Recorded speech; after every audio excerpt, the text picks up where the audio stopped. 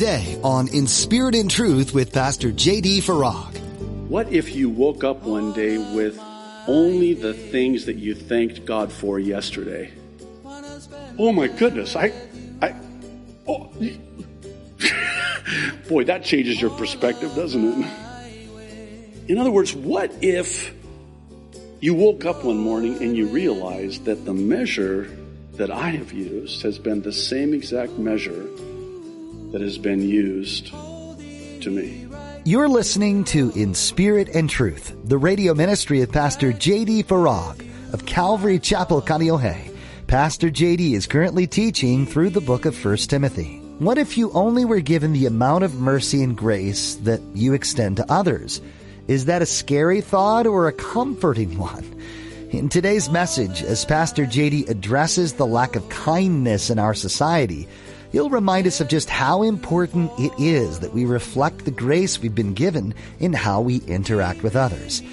Now, be sure to stay with us after today's message to hear how you can get your own copy of today's broadcast. Subscribe to the In Spirit and Truth podcast or download the In Spirit and Truth iPhone or Android mobile app.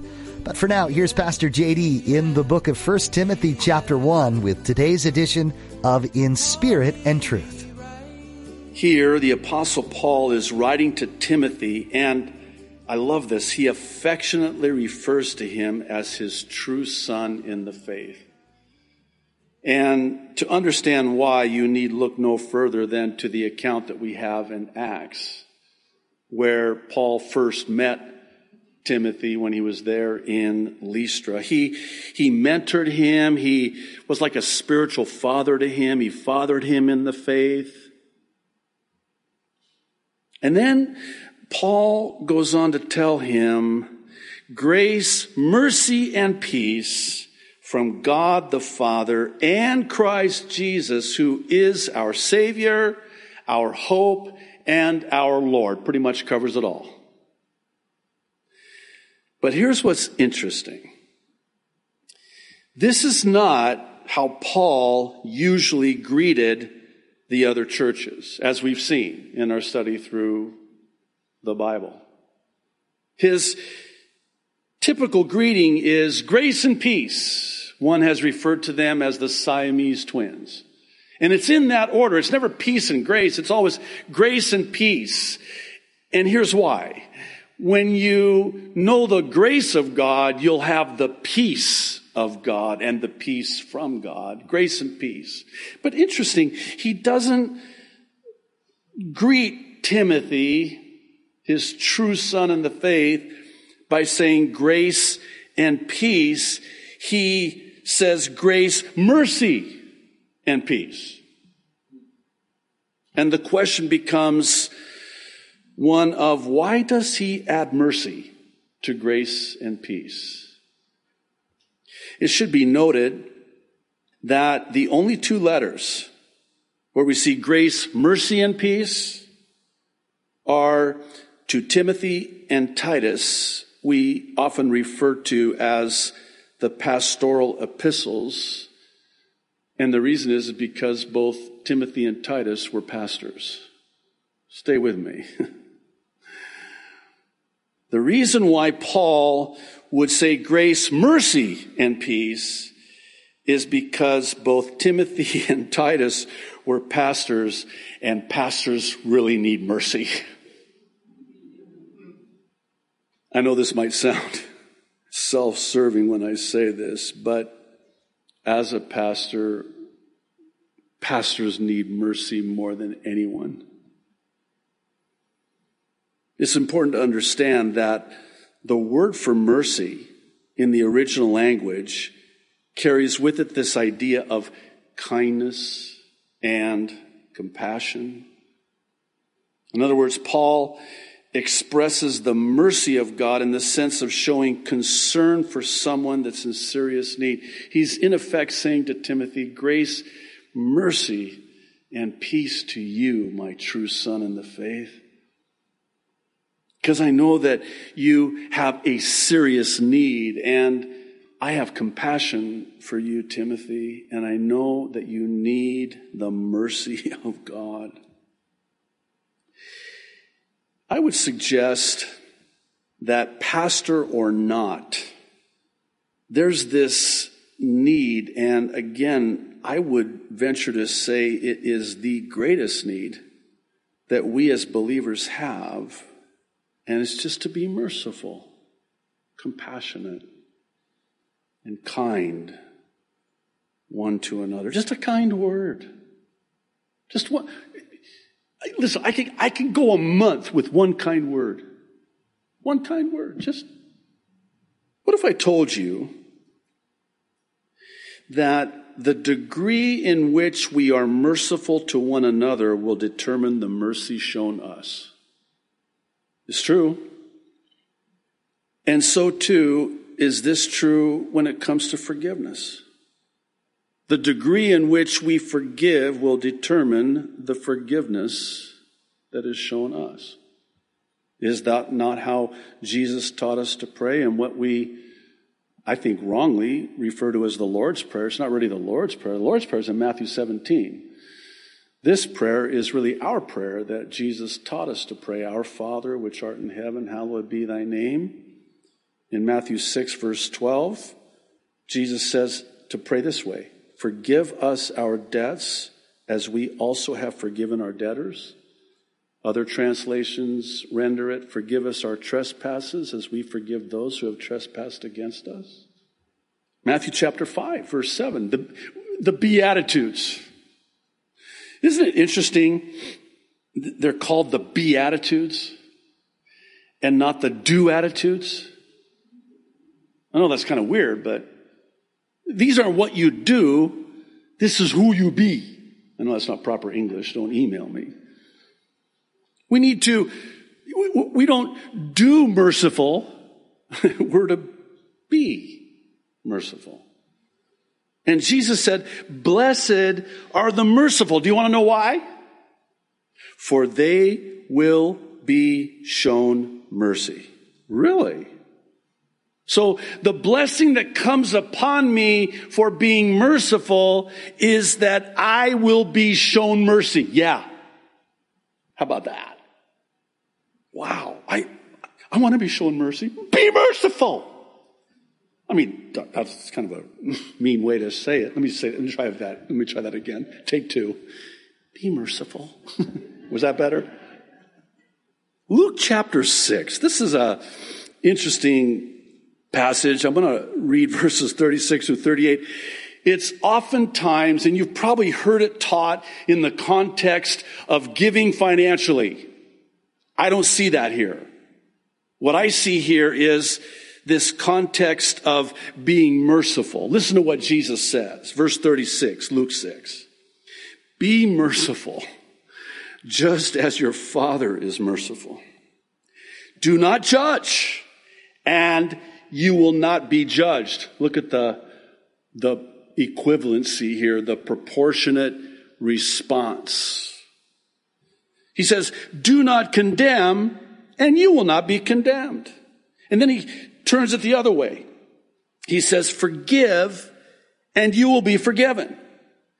Give, and it will be given to you. A good measure, pressed down, shaken together, and running over will be poured into your lap. For with the measure you use, it will be measured to you. Did you catch that?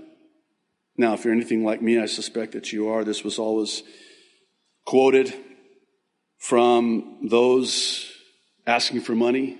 You give to... There's somebody that's going to give $1,000 in Jesus' name.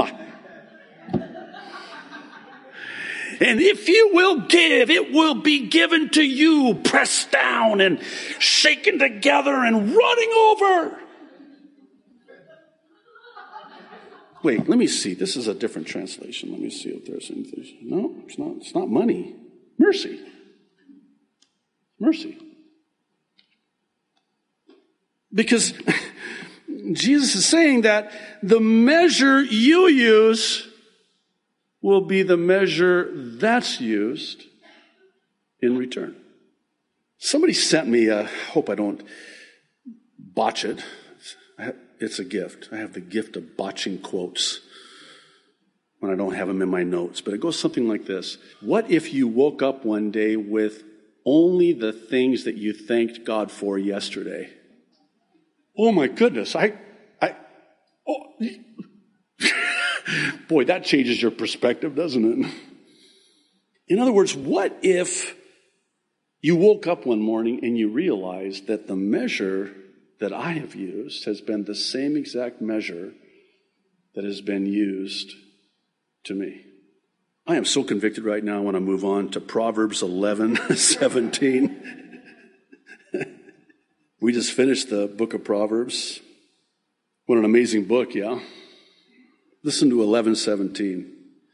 The merciful man does good for his own soul, but he who is cruel, merciless, troubles his own flesh. In other words, when you don't show mercy, when you're merciless and cruel, you do so, and you are so, to your own peril. And conversely, this is what I love about the contrasting Proverbs, as we saw in our study through the book, but you have the contrast between righteous and unrighteous. You have the contrast between good and evil, the contrast between foolishness and wisdom. What's the wisdom? The wisdom is, hey, you want to bless your own soul? I do. I want to be blessed. Hey, listen, I'm the first person I think about when I get up in the morning. I would like to stand here and tell you that I think about you all the time. That would be dishonest. I don't. I'm the person I think about the most. And so are you, so don't look at me all spiritual like that. So I want to be blessed. I want good for my own soul. Okay, you do? Well then, be merciful. I'm getting better at that, aren't I? Be merciful. Micah 6:8. This is familiar, I'm sure, to most. We've made songs out of it. We've certainly memorized it and quoted it. It is actually very profound because the prophet is writing and basically saying this is what God has revealed to him that is good and even required, and this is what God's will is for me and my life. He has shown you, O man, what is good, and what does the Lord require of you? But to do justly, to love mercy, and to walk humbly with your God.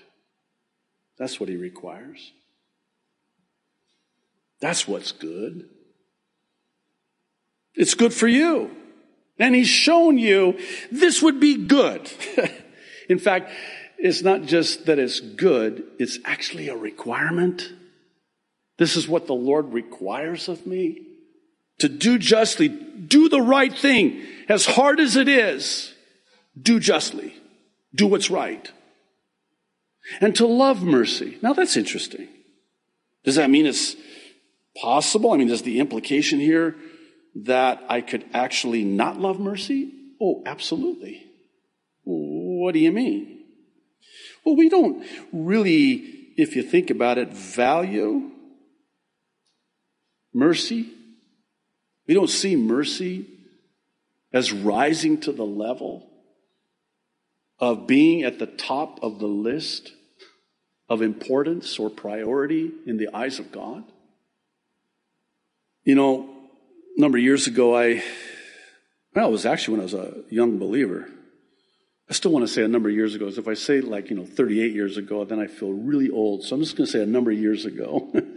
When I was a new believer, my whole vocabulary changed. I mean, that's that regeneration of the Holy Spirit, where he just changes you from the inside out. And he changed me. Oh, my goodness. He had a lot of changing to do in me. But one of the things he had to change in me was my vocabulary. And so whenever I would respond to somebody, I would say something like, oh, gosh. And then I just became uncomfortable because it's just a kind of a different way, maybe a more kosher way or acceptable way, in lieu of saying, oh God, which would be inappropriate for what I think would be deemed obvious reasons. So I just got uncomfortable saying, my gosh. And I started saying, mercy. And it changed everything. Changed the whole complexion of the conversation. Changed me. And I think it had an effect on the person to whom I was saying mercy. Oh, mercy. Mercy me. Mercy, mercy. Because when you're saying that, what you're saying is, oh my goodness. This is a situation, this is a conversation that requires the mercy of God. It's a valuing of an appreciation for the mercy of God. James chapter 2, verse 13. This is interesting. James writes, for judgment is without mercy to the one who has shown no mercy. Mercy triumphs over judgment. Think about this. It's not the judgment of God. It's the kindness of God. It's the mercy of God. And if the source from which we draw upon to love comes from Him, then wouldn't it stand to reason that the source from which we draw upon for mercy also comes from Him? In other words, like Romans 2:4 says, it's the kindness of God that leads to repentance. Notice what it doesn't say. It doesn't say it's the judgment of God. It's the law of God that leads to repentance. No, it's the kindness of God. It's the mercy of God. I was thinking about it like this. In fact, I mentioned it in the prophecy update. You know how the law of God, the Ten Commandments, is likened unto this mirror that shows us. Let me say it this way. The Ten Commandments were never given for us to keep. There's no way. Come on. I mean, the first commandment, I'm busted right there. I'm guilty. And then the second commandment, guilty. Third commandment, guilty. Fourth commandment, guilty. Fifth commandment, really guilty. You know what the fifth commandment is, right? My parents made me memorize it. Thou shalt honor thy father and thy mother upon the land which the Lord thy God, so that the land upon which the Lord thy God giveth thee might be long and blessed. The only commandment that comes with a blessing and a promise. The other ones are, thou shalt not, or you're going to die, basically. All 10 commandments, guilty. So what's the point of the law? It's not for us to keep, it's for us to realize there's no way we can keep it. Because when we see ourselves as God sees us in the perfect law, the mirror of His law, and we see how we fall short, now all of a sudden we're looking for a Savior. And that's when the Holy Spirit comes like a tutor, a schoolmaster, takes us by the hand and says, follow me. Where are you taking me? Oh, you see what's going on here, yeah? Yeah, I'm toast with a capital T. Well, that's the bad news, and that's the whole point. Because now that you've seen the law of God, you're ready for the mercy of God. And the schoolmaster takes us by the hand to the Savior, where we find grace and mercy. That's the mercy of God. And that's what changes us. That's what brings us to repentance. Here's another marriage illustration, since I'm kind of picking on marriages today. My wife's not here, so I can. Here's a scenario, okay? Husbands, wives. So you're in this conflict / argument. I made the comment on Thursday night that my wife, we've been married for 32 years this year, we don't argue anymore. And the collective gasp from, much like the response now on Thursday night was, "You don't? Is that even possible?" Well, yes it is, but not for the reasons you might think. It's not because, I'm such a godly husband. We have such a, godly marriage. It's really because we're at the age now where, you just have to ask yourself, do I possess the energy? I was telling my son this, my son Levi this. I said, because he's asked, and so have all of our children, you and Mom just get along so well. I said, yeah, it's because I'm such a, they know better. And I just tell them, the reason is because, we just don't have it in us anymore. We're just tired. I mean, you look at the situation and you go, do I want to, because, you just say, okay, honey, okay. That's it. Put another log on that fire, and guess what? It goes out, which is also in the Proverbs, by the way. So here's our illustration, our marriage illustration. You're in pastors, we call it intense fellowship, as one said. You might call it an argument. You're having a marital argument, a conflict, okay? And you're standing your ground. Oh, yeah? Me? What about you? That's the pot calling the kettle black. And I mean, that's it, man. You forget log. Just go to a gas pump and just.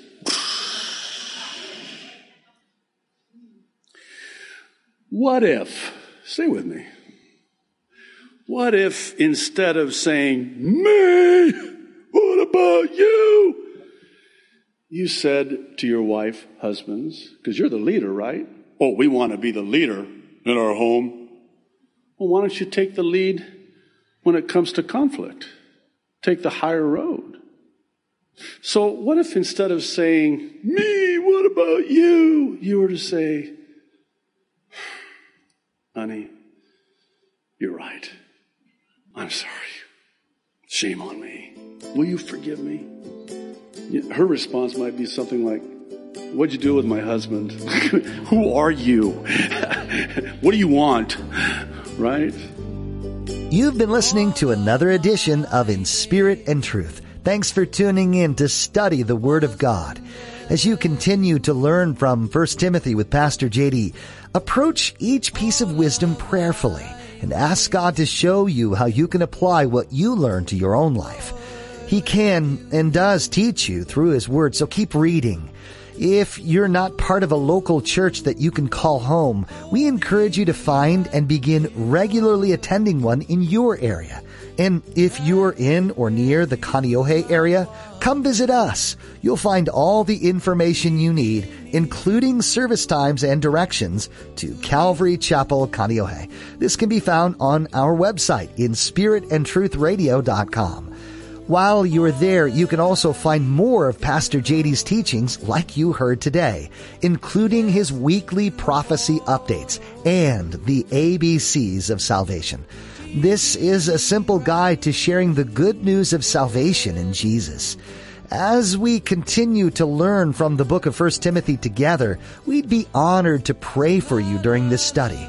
Would you let us know how we can be doing that for you? Just fill out the contact form that you'll find under the About tab at inspiritandtruthradio.com, or come find us on social media.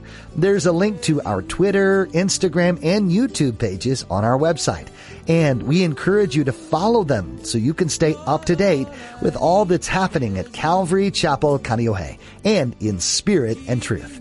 That's all we have time for today. Thanks for joining us for this in-depth, verse-by-verse study of 1 Timothy on In Spirit and Truth.